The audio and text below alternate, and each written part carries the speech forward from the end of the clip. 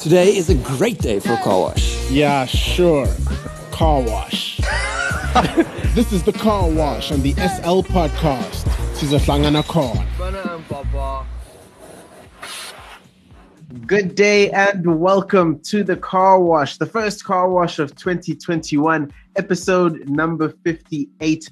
On today's show, we discuss Percy Tau's latest with his Brighton situation. We react to the PSL with Sundowns defeating Pirates, and we preview the upcoming week in football action. I, of course, am not alone. I am joined by the one and only former Ajax, Cape Town, and Mamelodi Sundowns goalkeeper, Mr. Sean Roberts. How are you doing, sir? We're back.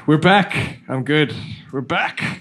Merry Christmas. Happy New Year. Merry Christmas and a Happy New Year to you too. And I'm also joined by former Mamelodi Sundowns, Orlando Pirates, and Bafana midfielder, Mr. Teko Modise. How are you doing, sir? I'm good, Slu. How are you?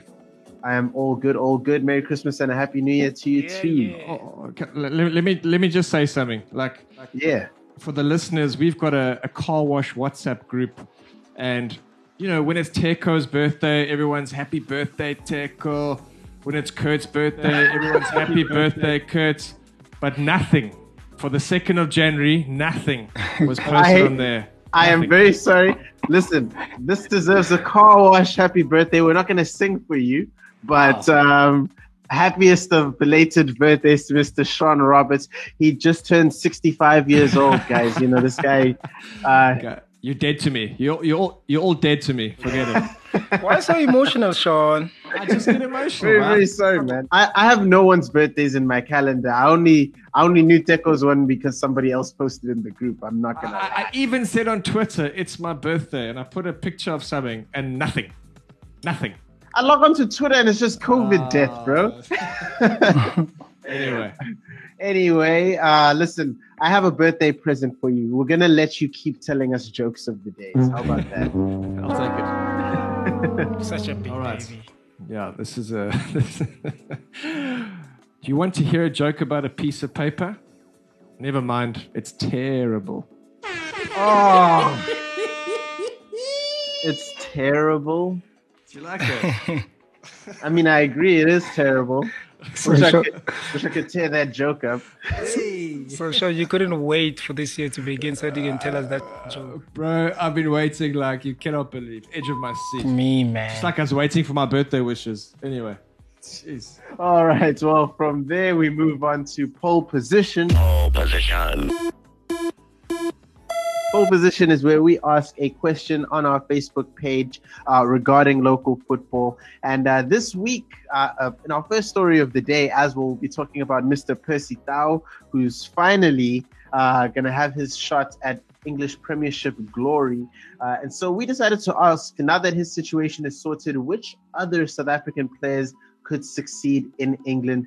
And here's what you guys had to say. I think Pule is the player that can succeed because he has proven himself so much from Sundowns. Like even now in the Kaizer Chiefs, we can see that Kaizer Chiefs is struggling, but we can see that he's the one who's really pulling the leg there. I also think even Themba Zwane, Vincent Pule, and Thembinkosi Lorch can qualify to be best footballers who can play for English Premier Soccer League. Well, there you have it. It's a question that I'm also going to ask the gents, but let's just react to the story first of all. Percy Tau, it's one of the most ironic things because the reason why he's edging closer to his Premier League debut is actually because of new Brexit regulations. And I never thought I'd be pro-Brexit, but here we are. Percy Tau is finally, for those who don't know, previously the reason why he couldn't play for Brighton was work permit regulations and the fact that South Africa was so ranked low, so lowly ranked in the FIFA rankings. But now the regulations have changed, and his good performances in Belgium are the chief reason that he is going to have his shot in the Premiership because he made so many appearances. So, gents, your reaction to this fantastic news. Percy Tau, we're finally going to see another South African superstar in the Premiership. Your reactions? I know it's amazing, but yeah, I'm also not pro-Brexit whatsoever. But I mean, if there's one positive to come out of this, it's certainly this, for sure. Yeah. And there's been a lot of interest for him, eh? I mean, there's been a lot of teams that have come in for his services, and Brighton have held on. They've paid their dues. He's obviously been on loan to 3 or 4 clubs and done very, very well. But I'm excited, man. He's going to take the Premier League by storm. I've got a feeling. Yeah, we're all going to rock Brighton shirts. How did you react to this, Teko? Man, for me, it was exciting to hear that. I mean, looking at the boy and the work that he's been putting in all these clubs and also in the national team as well. You know, it was about time. And for me to read about that, I was overjoyed, and I can't wait to actually see him live now on EPL. Sean, I passed the question on to you that we asked the listeners. Which other South African players do you think have a chance to succeed in England now that Dow is going to break through for us? You know, it's a big one, because there's not many Percy Taus. Do you know what I mean? Zwane for me, for sure, world class. But do these guys have the mental game that goes with it? And that's the thing. That's why you don't see many South African players succeed overseas. It's not because we're out of the top 50. That's a load of rubbish. It's just because mentally we're not good enough, and that's a fact. There's not many Percy Taus. There's not many Stephen Pienaars. There's not many Benny McCarthy's. Otherwise, this Ajax program that I've been trying to work out for the first 15 years, we would have been sending 3-4 players a season. That hasn't happened. And I don't know the reasons for that. You would think these guys would be so hungry to get overseas and to prove themselves, but it hasn't happened, and it's sad. For sure, Temba's one. He's probably a little bit old, to be honest. But Teko, can you think of someone offhand that you think could just, I wouldn't say walk into Europe, but certainly give a good push? I mean, you've got your Keegan Dollies as well. There's talk of him leaving Europe, going to join or Pizzo there, but I don't know how true that is. That'll be a move, eh? Oh man, it'll be once you leave Europe, it's very difficult to get back in. Yeah. What do you think, Sex? I mean, it's a tough one. I'll say before I get to all the local players, I'll say Bongani Zungu because of the position that he plays and the height as well. Yeah. Because in the APL, you know, when you play that anchor role, you have to have that height, and he does have the bite as well. It's a good pass of the ball. And I've seen so many footballers playing in the APL in that position that are so I think he can. Locally, I think the problem is what we have right now. I think Pace is one of those nice stories because he got an opportunity while he was still young.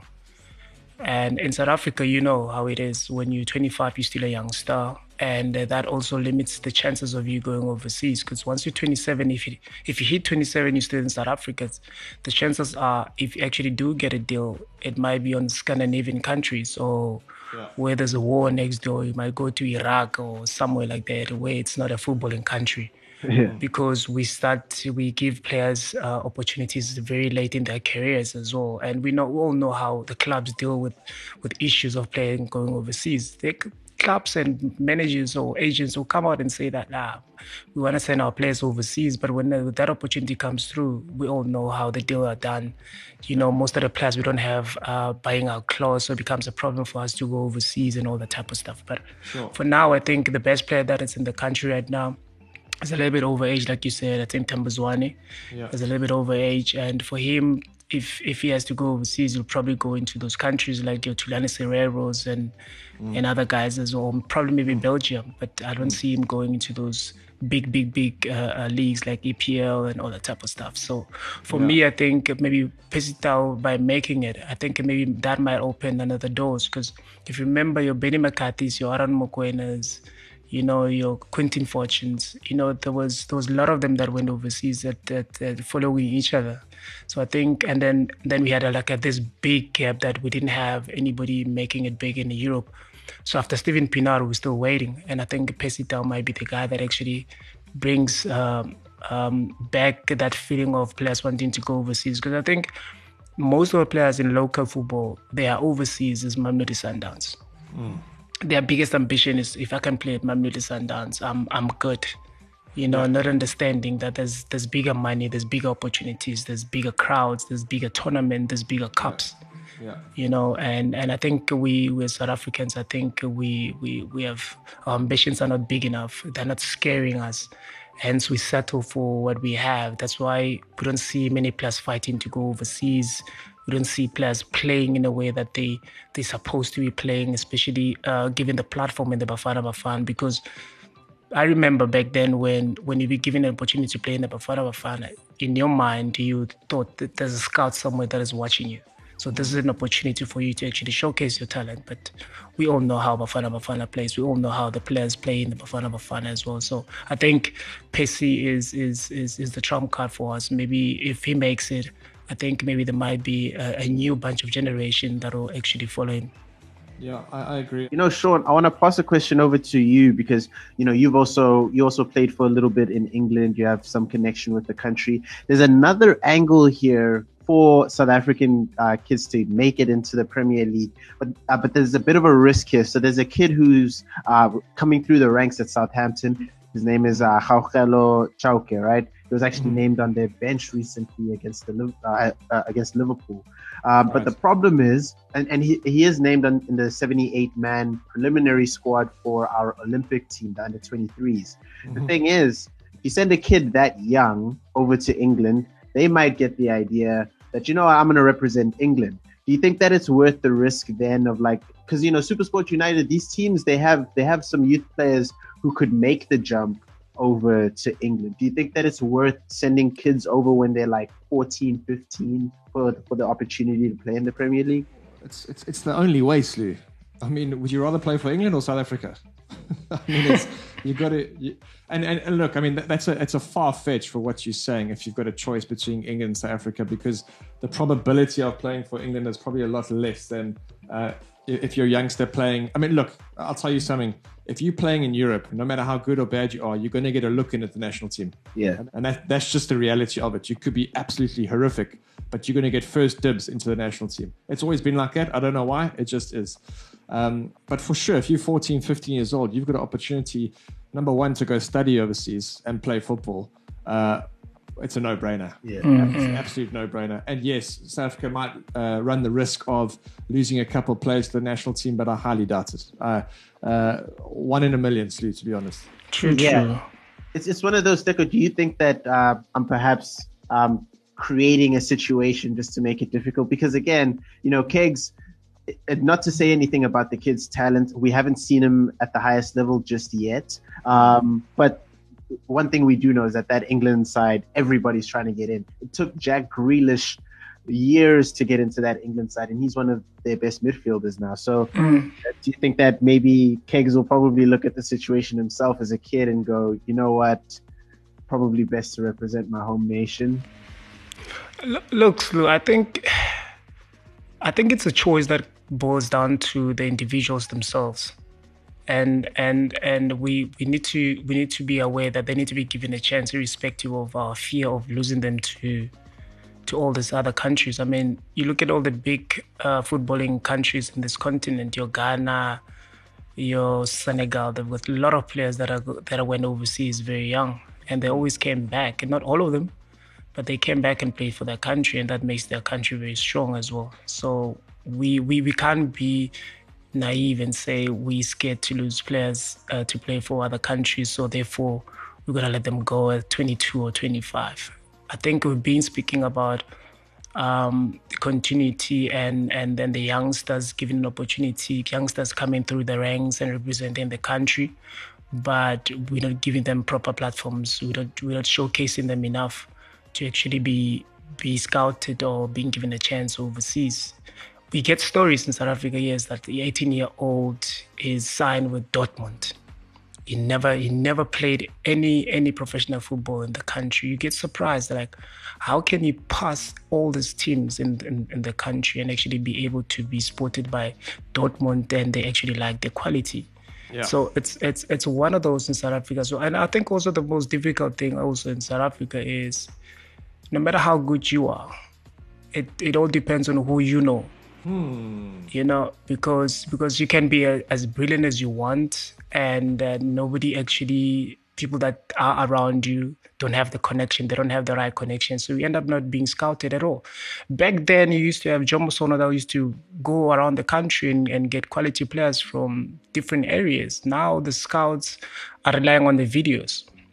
relying on YouTube to see you play 2 minutes and then, he's good. But it was one that you played that game when you're playing against Fishermen. And that day you were good. And then all of a sudden now you become this magnificent player. You sign for whatever that you sign for. And then the expectations are there and then you don't deliver. But with all these European guys, what they do is they follow the player from a very young age. They know about a player when he's 12, 11 year old.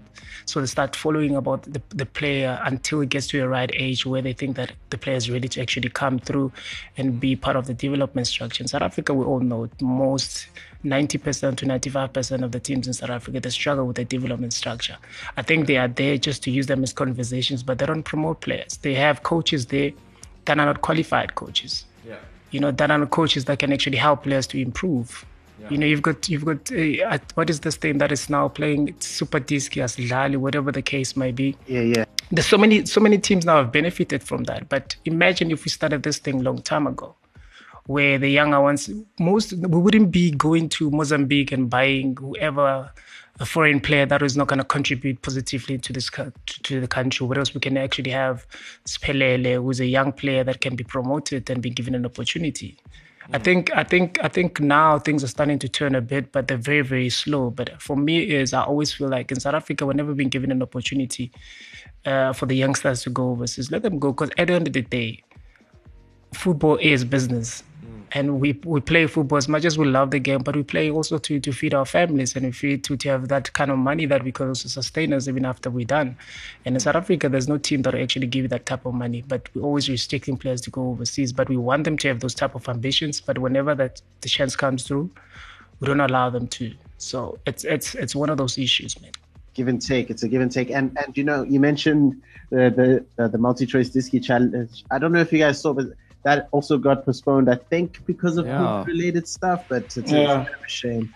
I think Sundowns pitched up to play Chiefs or something in the Diski, and from what I believe, Chiefs couldn't field the team or something like that. And it's getting hectic now with these things. These we have to have a discussion about this maybe next week, but some of the rules don't make sense to me. Like, there was Premier League games that got postponed because Manchester City players tested positive. But then Manchester United faced Man City last night in the EFL Cup, which doesn't make sense. Anyway, it's a bizarre. Are you a Man United fan? Are you mad? Never. Are you okay? Manchester United? Yeah, because Manchester United play well when there's a penalty. And then Bruno Fernandes will come through with his penalty. Other than that... You know what? That's a perfect way to bring in the international news day. Backerfield.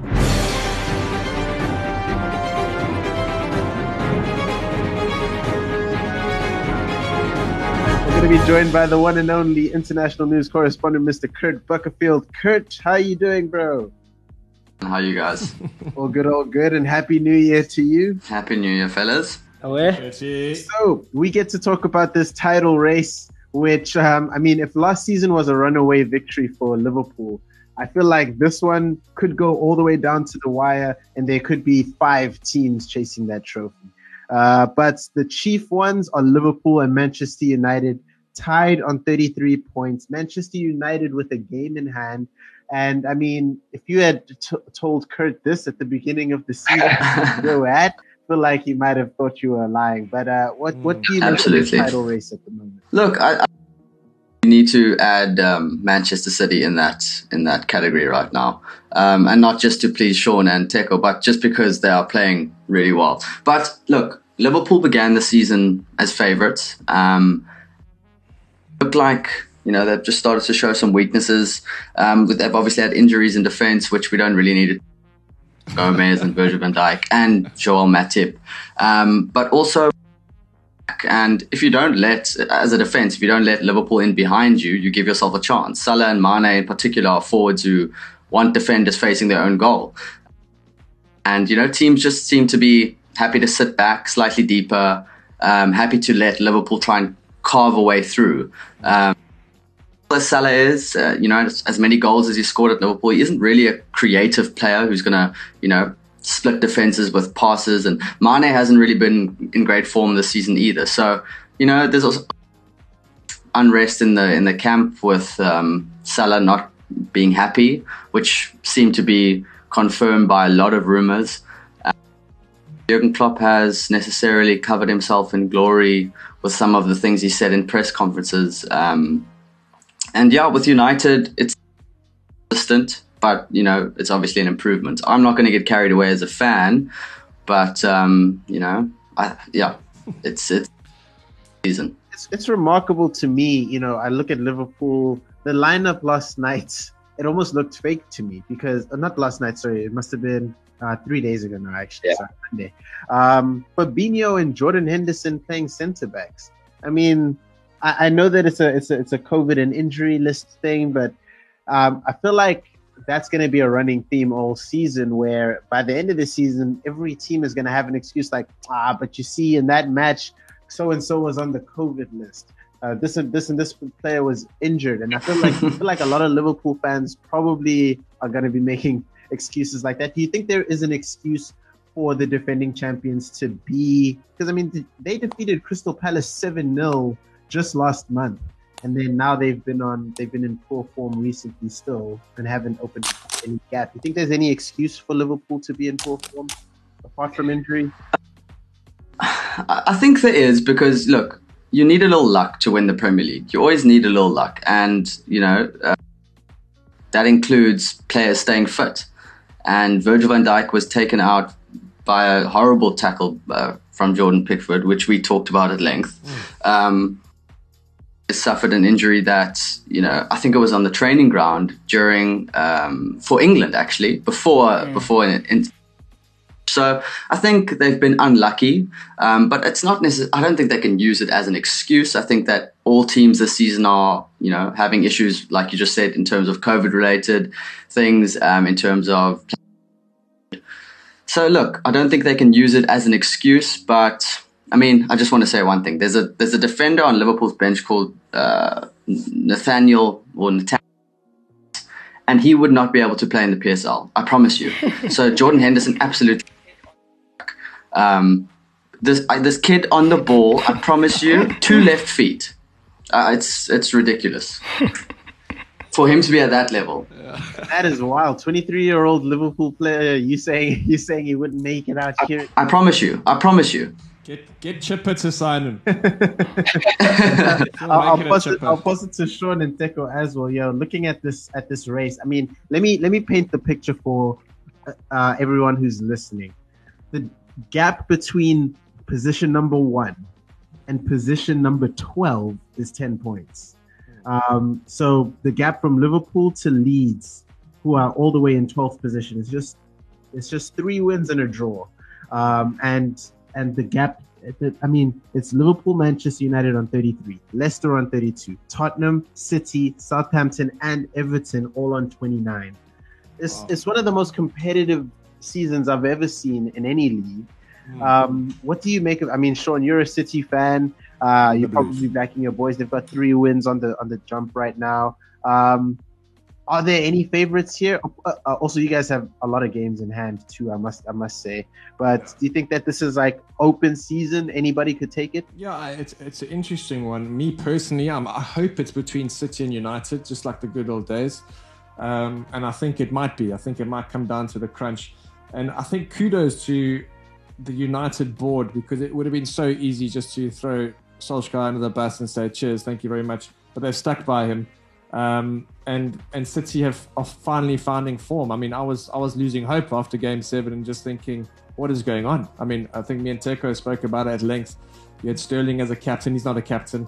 And he was just wasn't himself. But that all seems to have changed lately. So I'm going for a United City up to the last game sort of league or sort of season. But it's a season that's bizarre. I mean, I don't know what it's like playing in front of no crowds, really. Well, obviously, we're used to it in the PSL, but I'm saying, like, at a Premier League level, what it's like to play in front of no one, and still you've got hundreds of millions of people watching on TV. It must be a bizarre and surreal feeling, and I don't know how that affects the performance on the pitch, to be honest. But that's an interesting conversation. And look, I'll ask you this, Teko. After Liverpool's dominance in the league last season, did you expect the league to be this competitive this season? Do you think that the rest of the league is responding to Liverpool's dominance directly? I think my opinion, Slu, is the last 3 to 4 seasons. I think EPL every season there's always been probably maybe a surprising team that does well, or maybe fighting to be in the top 4. It's no longer like back then where we knew that Arsenal will forever be there. But now we have Man City dominated in the last 2 seasons, and Liverpool was just behind them. And Liverpool dominated last season. So I think there's so many teams that are improving. You know, even in the market lately, you can see teams are starting to buy wisely because they want to do better. And I think that win for Liverpool has changed the mindset of many EPL teams. And even this season, you can see now, there's so many teams also that you're expecting them to be struggling a little bit. You're expecting other teams to, especially the strong teams, to be winning every game, to be more dominant than the others. But everybody's struggling. And you're looking at Man City, you're looking at Liverpool, you're looking at United. As a coach, your fear is, would you ever have your best 11 on the pitch for every game because of the COVID issues, and that also disturbs the ambitions of the team. You want to win the EPL, you want to be in the Champions League, but it's not in your control. For the first time, the teams themselves, the players themselves, it's not in their control. So therefore, I think this season anybody can take it. And those who can are probably maybe the teams that are more disciplined off the pitch in terms of not catching this virus, and also with a little bit of luck with no injuries. Don't be surprised if so-called the smaller team winning it again, because we see how the big teams have been struggling this season. Yes, it looks nice now on the table because there's a few games at hand. You know, the margin of points is very small, but they are 16, 15 games in. There's so many games to be played, and this COVID issue is still there, still affecting so many people. And yes, at this point in time, even you'd expect, even maybe with the injuries that Liverpool has, with the fans behind them, it'll be a different Liverpool. We all know how the fans, they bring Liverpool into games. They've made them win so many games before. And you're looking at Manchester United, where things were not going well. If the fans were there, probably maybe Solskjaer would have been sacked by then. There's so many things. Maybe even Pep, because at some point he was not doing well. Maybe the fans would have been different to what the situation is. I think right now there's so many coaches that the teams will give leniency to because of the issues that are surrounding this thing. But in all fairness, I think this season it's going to go down to a wire. It's not going to be how it was the past 2 seasons. I think it's going to be 1 point different or goal difference because of how tight it's going to be. Because you can see, like you said, you spoke about from number 1 to number 10. And these are top teams. These are teams that are playing very well. Yes, they might not win 4 or 5 games in a row, but these are teams that are still competing, and they're 16, 17 games in. So there's a long way to go. But for me, is the strongest one that will keep surviving and being disciplined on and off the pitch. I think they stand a good chance. Yeah, that's a very good. Can I just jump in there, Stu? Like, Teko makes a great point, obviously, in terms of players being disciplined off the field, helping their teams in the long run until the end of the season. But, that's what we want to see. We want to see the Premier League be competitive. I think that a few seasons before that, and I'm sure it was enjoyable for you Manchester City fans, where City kind of walked away with it. Season where Jose Mourinho's Manchester United finished second, but it was by like 19 points or something like that. And this is what you want. You want to be 16, 17 games in and not have a clear idea of who's going to win the league. You want to watch teams battle it out right until the end. So it's really exciting. It's a great spectacle for everybody. It's super interesting. What City performance. What season was it when Aguero scored in the 95th minute and City won the league by 1 point? Remember? Oh, that was phenomenal. Yeah, they did that 2 seasons in a row, right? That's what you want. Yeah, exactly that, Sean. But you guys, how good were John Stones and Ruben Diaz against? Carabao semi-final. Joe Stones. Ruben Diaz is a bowler, bro. But what I like about Joe Stones is many defenders with his height, they struggle to play with the ball. Yeah, and he's really good on the ball. He's very good on the ball. I always used to have problems with him not being aggressive enough because of, most of the centre backs in the EPL are so aggressive. But he's not that type of a player. But give him the ball. And he's so good with the ball. Even though because Manchester United yesterday started pressing very high. I was nervous because I know when Johnson make mistakes, my friend, it goes in the back of the net. So I was when that goal was disallowed, when he deflected on him, it became a goal. I'm like, here we go again. But because you know how he is, but he had a great game, and for me to see this philosophy that has been emphasized by Pep, irrespective of who the opponents are, irrespective of the pressure, they still emphasize on the philosophy. They still want to play this way. I mean, it's so enjoying to watch. Yeah. I don't care whether they win or lose, but for the coach to have that belief in the system that it's going to work because it's worked before. I mean, just so I can even actually play him in the midfield as well. That's how good he is on the ball. So for me, yesterday, I think he played superbly. They were just so good. The pass, like in midfield, Gundogan and Fernandinho and Kevin De Bruyne, just those 1-2, those first time passes around the corner to player pressing you. It was just so good to watch City last night. Even though I'm a Manchester United fan and it was difficult to accept the loss because we didn't really, rose to the occasion. City were just excellent. The crisp passing. I mean, they blew Chelsea the other day. It was that good. So it's good to see a Pep Guardiola ball again. It's going to be a super sick matchup seeing them go against that Tottenham attack because, just the balance, because Man City also have a fire attack, but I don't know if Tottenham's defense is as good as City's defense. But Slu, Man City's defense also is not as good because you've got Son on the other side. Tottenham plays with the counter attack. They're using speed going forward. So we know that the position it's going to be on City. They're going to sit back, and with Mourinho, he doesn't mind at all.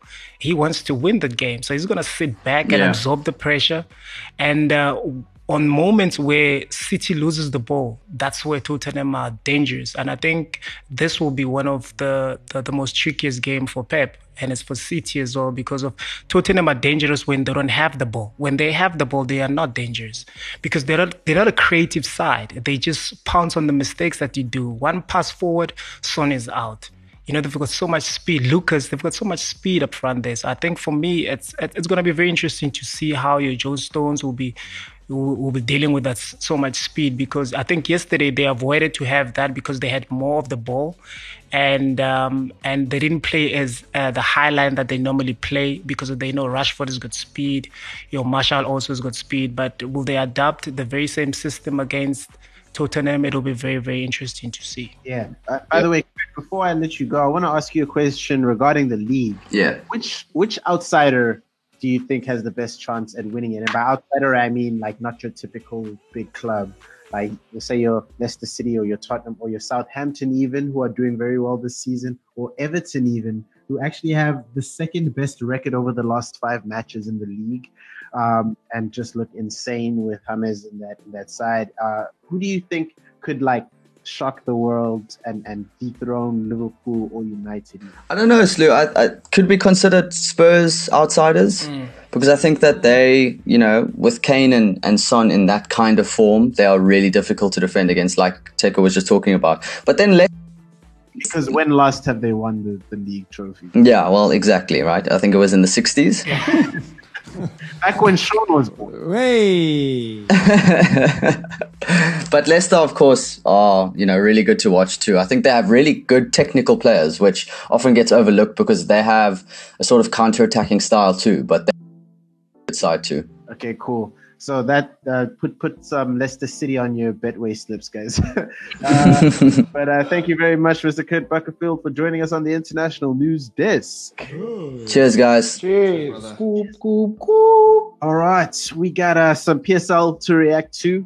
So obviously we have Sundowns versus Pirates first. It was an important matchup because we get to see what Pirates are really made of.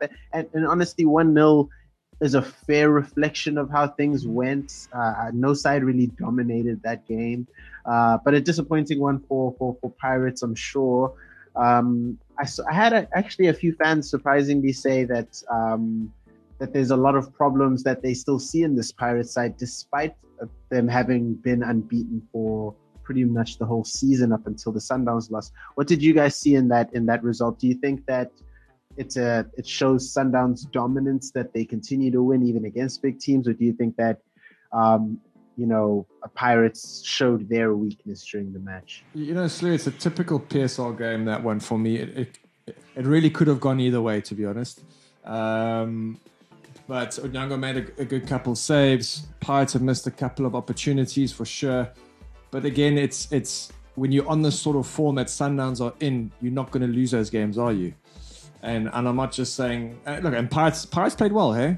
In the midfield, I wouldn't say they dominated, but they certainly put Sundowns in the back foot, certainly in the first 30 minutes or so. But yeah, I find it very hard to believe how Sundowns are going to lose this league. I really do. Teko, you played for both of those teams. What did you make of the game? Yeah, Chief, it was a long time ago. Anywho, look, it was very surprising for me to see how Sundowns change their lineup against Orlando Pirates.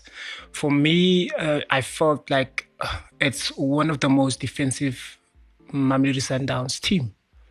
The way the personnel that was on the pitch, you had Kotsi, you had Mvala on the midfield, you had Modiba, who naturally is a left back, you had Tapelo Morena playing wide, who naturally is a right back. So you had more defensive minded players when the needs be.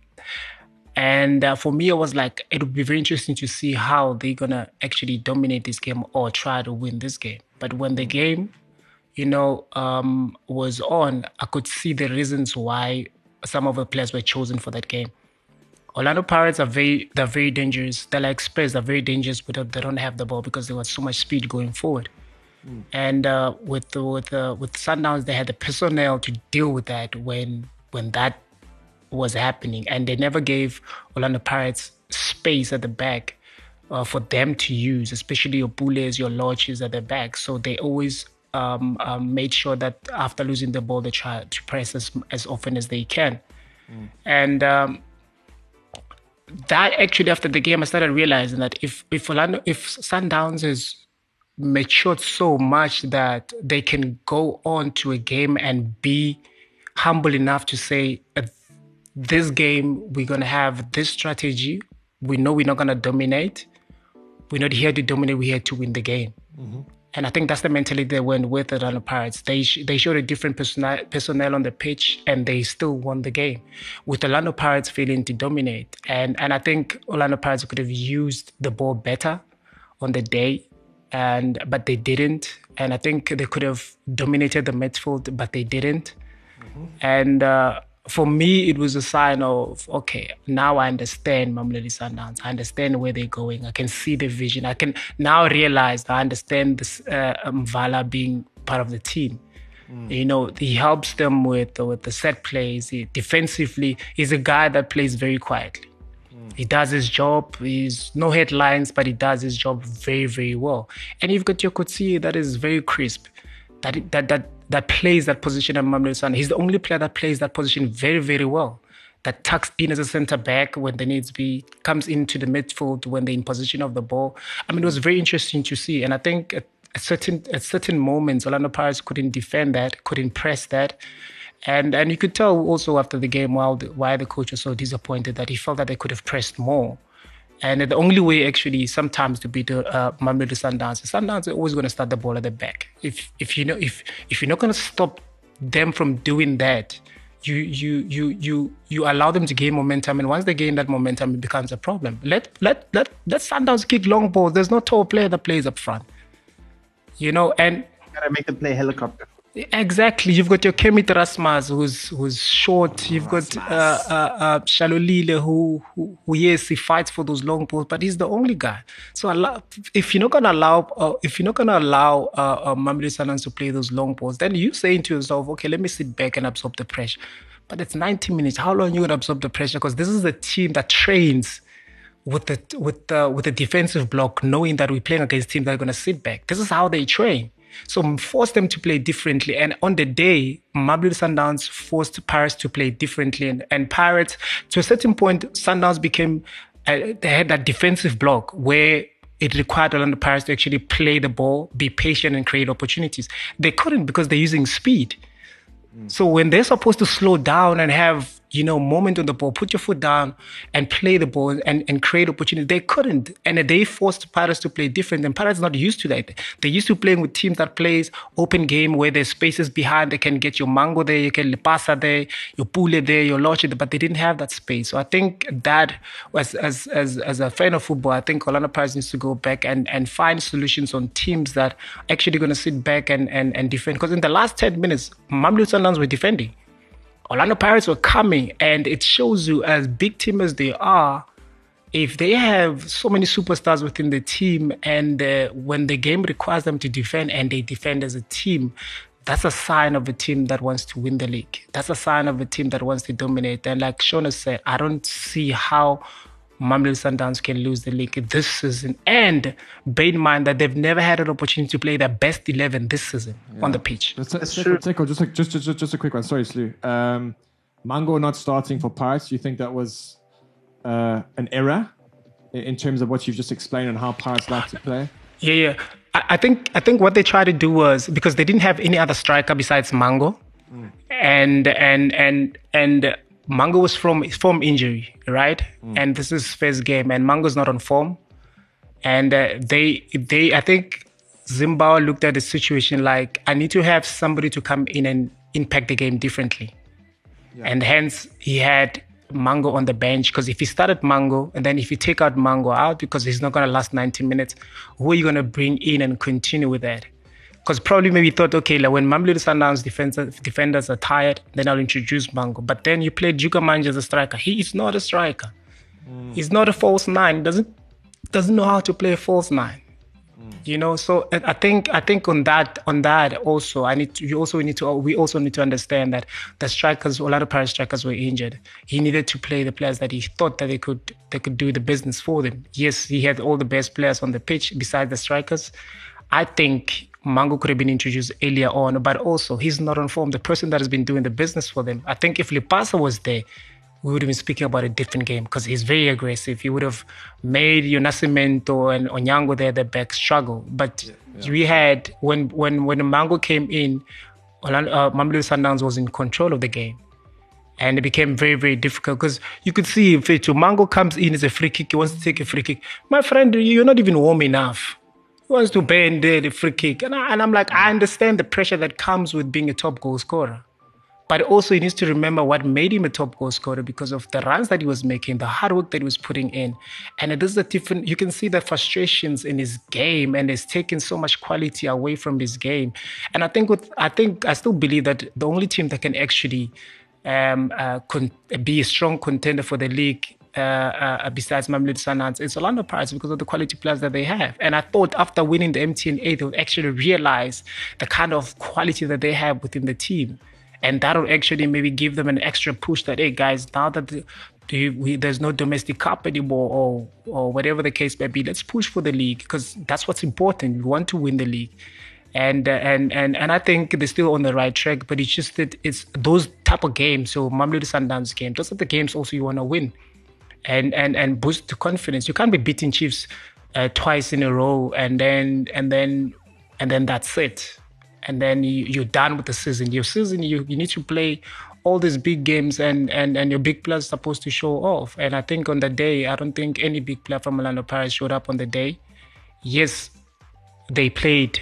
They had intention of trying to win the game, but it wasn't good enough. Now, you mentioned that you think that Pirates are best suited to challenge Sundowns. I'm backing Moroka Swallows. This team they're getting the job done. And I'm going to pass this question on to you. But I just want to say their game against Cape Town City is my favorite type of game. Whereas like end to end and just wild shit happened. There was 2 red cards in this match, 5-goal thriller.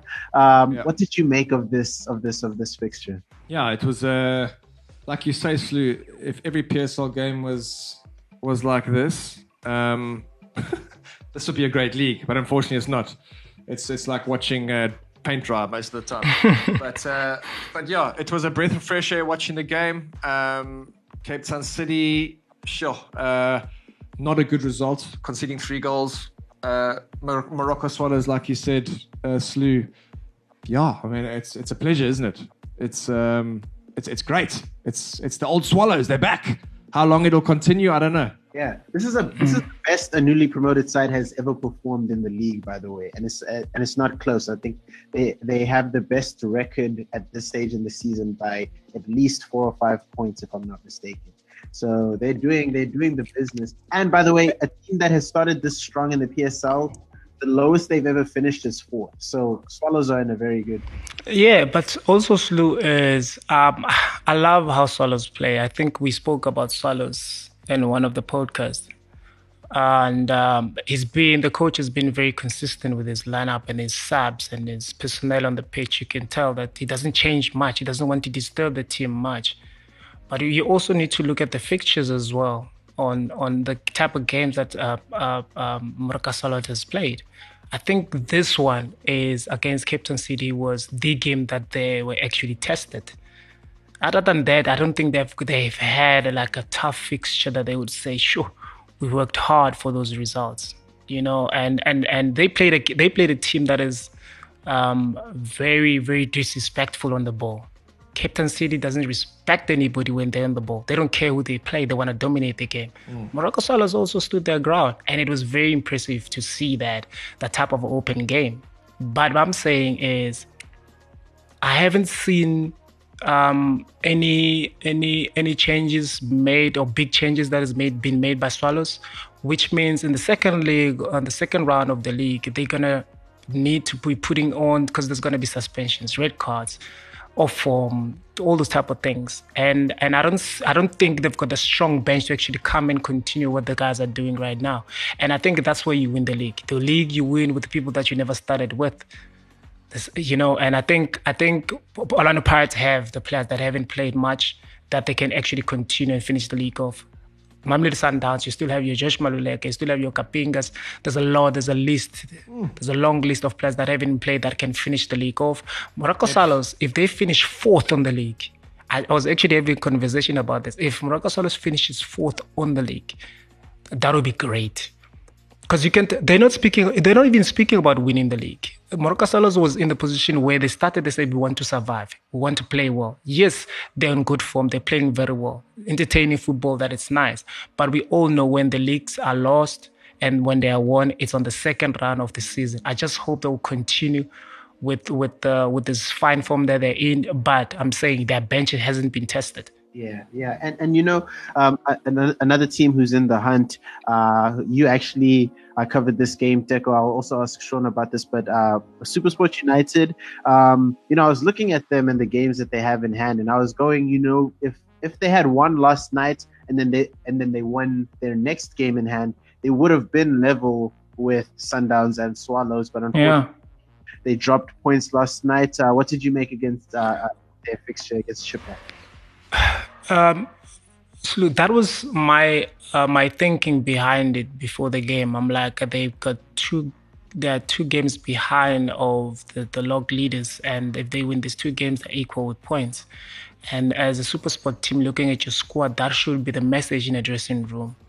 But I tried to listen to the coach before the game started. He was talking about the dominance of home ground advantage, and there's no crowd, my friend. There's no home ground advantage now on COVID-19. But anyway, there's only home ground advantage if you play for Chiefs or Sundowns or Pirates. Yeah. But this is my concern. Has always been about SuperSport is they do have capabilities, they do have the players to actually try and win the league, but I don't think that's the message in the club. Yes, I don't think there's ambitions to do that.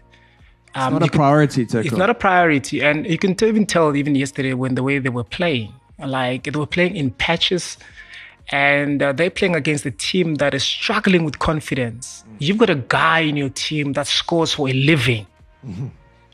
And then you play in patches. You're not a team that wants to win the league. You want to be there, but if it happens, it happens. But it's not a message that has been driven into the team. So for me, I'm still disappointed with how SuperSport are conducting themselves in the games. I think SuperSport we should be having conversation of SuperSport being third or second on the log because of the quality play, because of the continuity that's within that team. That team doesn't sign 20 players. They continue, the coach has been there, the players have been there, and they understand each other. Yes, I give credit yesterday to Chipa because there's a new voice and the new coach. They were very energetic yesterday. They played differently from how they used to play. But I still believe that SuperSport had plenty of opportunity to win the game, and they didn't. And for me, these are the kind of games that they're going to regret at the end. That if we won that game, it could have been. There's certain teams when they play, you can see the intention, even though they lost the game. Like, for instance, look at Amazulu, the way they play. You can see the intention that they want to be in the top 8. They want to do well this season. SuperSport, guys, I wish I played with Blakely Robler. I promise you, I wish I played with that wants to score for a living. Yeah. And then you play in patches. Come on, guys. I think SuperSport deserves better, and I think that's the message that should be driven into especially this season when you must understand Wits University is no longer there. So now we're speaking about the big three, and there's always outsiders, and outsiders has always been Wits and SuperSport. So SuperSport is taking over. They need to be occupying that space for Wits, where Wits was fighting for the league. Wits was fighting for that. I think SuperSport has the capabilities, but whether the message is there or not, that's another story. Sean, do you think it's time to stand the man to try and change the culture there? Because I've talked to him, and he's mentioned like, I would like for us to finish fourth so that we don't have to deal with CAF competitions. Or I heard when Gavin was winning leagues 3 times in a row, he talked about how he was told to stop winning so much. Do you think that the culture there is to be up there but not at the top? Look, I'll tell you something. If Grobler gets injured, they will be fighting relegation again. Yeah, not relegation. True. They'll be struggling. So that's all I can say, Slu. They've got a striker who's on form, who should have moved. If I was Bradley, I would have moved at the end of that last season for sure. But they've got the best striker, one of the best strikers in the league at the moment. And that's really, I wouldn't say it's all they've got, but he's scoring, like Teko says, scoring goals for absolute fun. And that's what you want as a 9. And look, if SuperSport wanted to win the PSL, SuperSport could win the PSL. That's all I can say. 100%. They've got the means to do it. And I don't know why they don't. Maybe they want to sell. Watch the space. Maybe SuperSport will sell soon. Who knows? We gonna see. I wonder. Maybe it'll be Bidvest United. I'm joking. Real quick, let us jump into this story about Aaron Mokoena joining Cape Town City as an assistant coach. We love Aaron here at the SL Podcast. He's joined us on the big interview. Great guy, legend of the game, and it's nice to see these guys post-career being involved. And I think Cape Town City has some players that could benefit from Aaron Mokoena's wisdom and guidance. I'm thinking of Atabo Nodada, for example. What do you guys make of him? Sean, what do you make of Mbazo joining Cape Town City as assistant coach? Look, I don't know Aaron as a coach. I don't know if many players do or many other coaches, but it's great for the game. It's absolutely great for the game, and I think Brent Carlson had a nice little write-up. I'm not too sure where it was, whether it was the kickoff for Laduma or on his Facebook page, talking about the progression of ex-players into becoming coaches, and it's a great read, and this is another step towards it. You kind of think though Aaron Mokoena played for big teams in Europe. Why is he not coaching in Europe? But it's good for us, don't get me wrong, but I'd like to see. Imagine that. Imagine Aaron Mokoena, imagine a Benny McCarthy coaching big teams in Europe. That'll be cool. But yes, very happy for Cape Town City. Like Quinton, by the way. Quinton Fortune. He's Yeah, he's over there coaching in England, former Premier League player too. 100%. That's what you want to see, Slu. That's what you want to see. But take nothing away from what's been happening here. It's great for Cape Town City. It's great for SA football.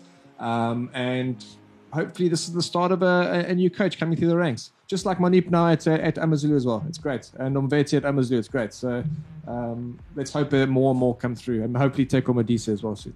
Never. Teko has said on this podcast that he doesn't want to do coaching. It's because no one will hire him, that's why. No, I'll tell you why I don't want to coach. I still feel if I can get an opportunity to be an assistant of a coach that I know for a fact that I'll learn so much from him, then I'll consider that.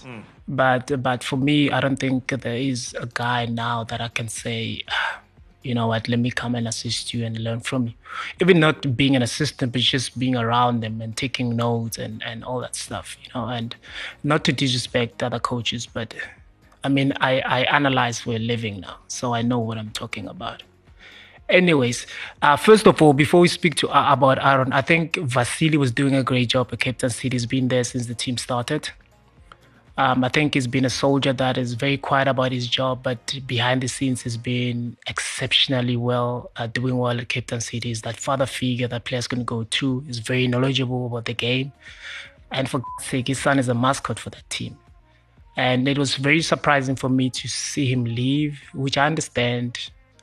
You know, we've got opportunities and you worked well with, everybody wants to work well with people that have worked well with before. And if that opportunity comes through, we understand that. As for Aaron Mokoena being back into South African football and being part of Cape Town City, for me, it's questionable. Nothing against Mbazo. I played with him. He's been my captain for so many years. Yeah. But I'm saying it would have been nice to bring in Mbazo when Vasily was still there, because you want Mbazo to learn as well, right? You want Mbazo to understand what Mbazo never played, only played in South Africa when he came back, especially for Vets, probably maybe half a season. He has never played in the league. So you want somebody that understands the league very well. You can know football, but understanding the league is different. Different story. So I just wish that Mbazo could have been there when Vasily was still there, so that, you know, there can be that, you know, the transformation could be very sweet for Mbazo. But now I'm saying, if God forbid, if Ricky bounces off, Mbazo is not going to be able to take over. Yeah. And that is very challenging for Cape Town, for a team like Cape Town City that is very ambitious. But also it's great for football because this is the former Bafana captain that played in Europe for so many years, coming back into the country. He wants to coach. Kudos. That's great. Yeah. All the former Bafana players, the greats that we actually watch them play, now they want to coach. That's fantastic. That's great. But also, I'm also saying, I'm sticking to what Sean has said. I've never seen Mbazo. I don't know Mbazo as a coach. I've never spoken to Mbazo football. You know, so I don't know where his football mind is. Not everybody that play the game can be a coach. There's not too many Zidans out here. There's not, but it's true, guys. It's just that I promise you, even in Real Madrid, there's gonna be guys that will come out, say after retirement, they'll be like, but Zidane didn't give me anything. I was just respecting the guy because of what he's done for the game. Do you want to be that type of a coach, to be respected because of what you've done for the game or because of what you're contributing to the game? Yeah. That's why I don't want to be a coach just because I'm Teko Modise. I want to be a coach because I am actually contributing to the game. I'm improving players. Because I know for a fact that if I was improved earlier on in my career, I could have been a different player. So that's why I don't want to coach, because I don't feel like 80% of the coaches in the PSL, they're not there to improve the players' performances. Ooh, and that's the hard truth right there. From there, as my sound engineer lets me know that we are cutting it close with the time. So I'm going to cut it. This week in football history. Today we remember great moments from the past. We dive into the time capsule. Join us as we remember great moments from this week in football history. This week in 1866, a man named Ernest Mangnall was born in Bolton. If you don't know who he was the manager of Manchester United, who took them to their first 2 titles. He also later managed Manchester City. This week in 1963 saw the longest round in FA Cup history kick off. Severe winter weather conditions forced postponements of matches that stretched all the way out into the middle of March for the same round of fixtures. And this week, back in 2011, one Xavi made his 549th appearance for Barcelona, tying a then club record set by Migueli back in 1988. Wow. And from there, we look forward to the weekend of football action. And here, I'm just going to rush through and get your predictions. So we start with Sundowns versus Moroka. Who's your money on? Sundowns. Convincing or? Sundowns. Convincing Sundowns win. All right. Teko, you? Hey, Slew. Sundowns, my friend. Not a convincing win, but a comfortable win. Kaizer Chiefs versus Maritzburg United. This one's fascinating to me because, one, we have to refer to this technically as a bottom of the table fixture. Two, this is the reunited the guys who fired him. You know what I'm saying? The matchup. So, what do you guys think of this match? Who's your money on? I'm going for a 2-2 draw. Okay, I'm going for NS Mudindab winning this game. Wow. Imagine. No, it's they did him dirty, Chief. Yeah. Chiefs fans will have a meltdown, honestly. Trust me, because I know how technical this guy is. He's a very good tactical coach and technical coach. So I think with how Maritzburg has been structured lately, it's going to be very difficult for Chiefs actually to score. But I know for a fact that Maritzburg will score. So it should be an interesting one. And in the match of the weekend, Orlando Pirates versus Moroka Swallows, which I'm gonna try and offend as many Gossi fans as I can with this statement. This is the new Soweto derby, all right?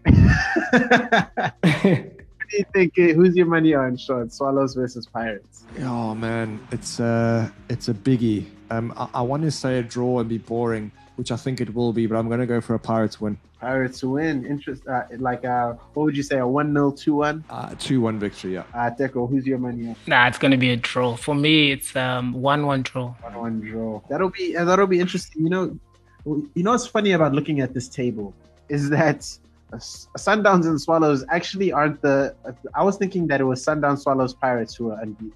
But it's actually now Sundowns, Swallows, and Golden Arrows. Wow. If Pirates don't collect enough points, Arrows could actually overtake them this weekend. And Arrows have only won twice this season. Yeah, too many draws, eh? Mad draws, bro. But one way to get you to a better result. I'm trying to find a way to segue here. I'm failing my worst one. Bad. Let's just get into a car of the week. It's nearly as bad as my jokes, bro. This week's car of the week is Sipalela and Tambo's Touareg V12, VW Touareg that is.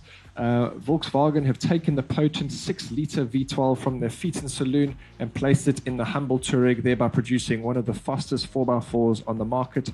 Power is a mighty 450... what do you call this? A megahertz? No, it's not megahertz. What is it? 450?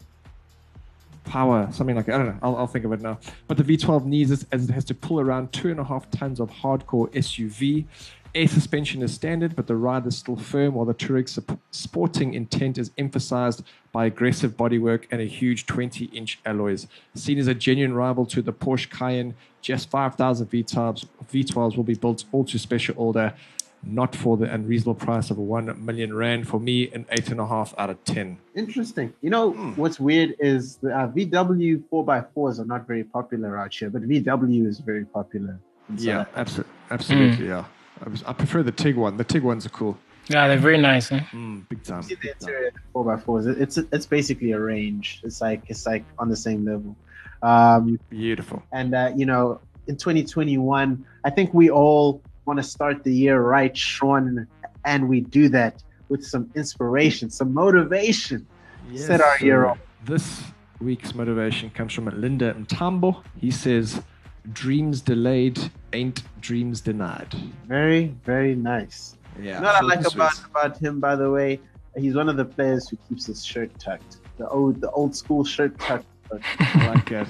Unlike Teko Modise. Chief. Chief, I was being fouled a lot, so there was no way my shirt will be tucked in all the time. Fair enough. Good comeback. It's get pulled a lot too, so that thing's just going to get pulled out. But that is how we wrap up episode number 58 of The Car Wash. Whether you've been listening to us on Spotify, Google Podcasts, Apple Podcasts. Yeah, we're not on the FM this week, unfortunately, because we're recording a little bit late. But we will see you all same time, same place next week. I have been your host, Slu Paho. That has been my co-host, Mr. Sean Roberts. Away. And that has been our other co-host, Mr. Teko Modise. Show Majita. Today is a great day for car wash. Yeah, sure. Car wash.